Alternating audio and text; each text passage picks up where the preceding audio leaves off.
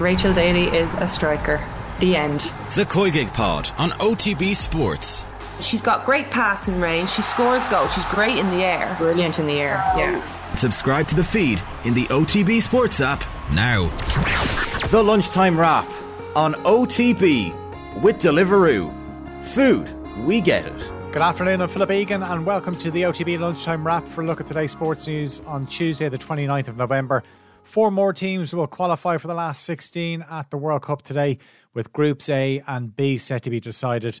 Wales boss Rob Page wants his players to give the fans a performance to be proud of against England. Wales have to win their final game in Group B and hope Iran and the USA draw. England will advance to the last 16 once they avoid a defeat by 4 goals or more.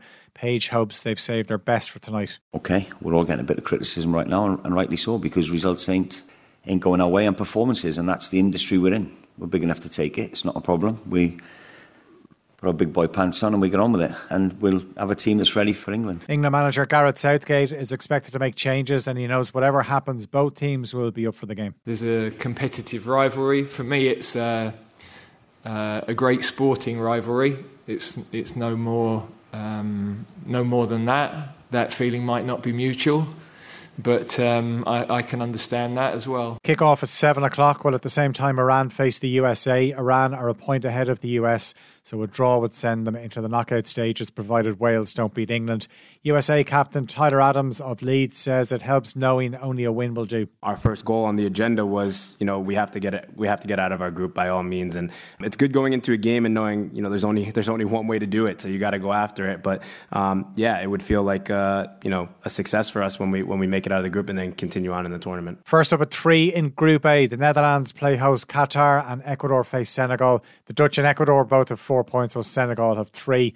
Kolo Touré has his first job as a manager after being named boss of Championship side Wigan. The former Arsenal and Liverpool defender has signed a 3.5-year deal and makes the move from Leicester, where he was part of Brendan Rodgers' coaching staff.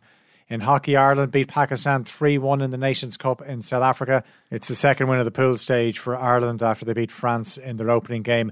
Tiger Woods won't play in this week's Hero World Challenge due to a foot injury. The 15-time major winner hasn't played since he missed the cut at the Open Championship in July, but he says he plans on taking part in 2 events in December. Former world champion Ken Doherty will be in first-round action tonight at the Scottish Open. The Dubliner takes on Gary Wilson, and they're due on the table at 8 o'clock.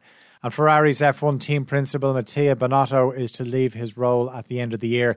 Ferrari finished second in the constructor standings this season, but a number of tactical errors spoiled Charles Leclerc's push for the title. The Lunchtime Wrap is brought to you in partnership with Deliveroo, delivering matchday meal deals throughout the World Cup. Deliveroo food, we get it. The latest sports news in a bite-sized podcast, the OTB Lunchtime Wrap, available every weekday on the OTB Sports app.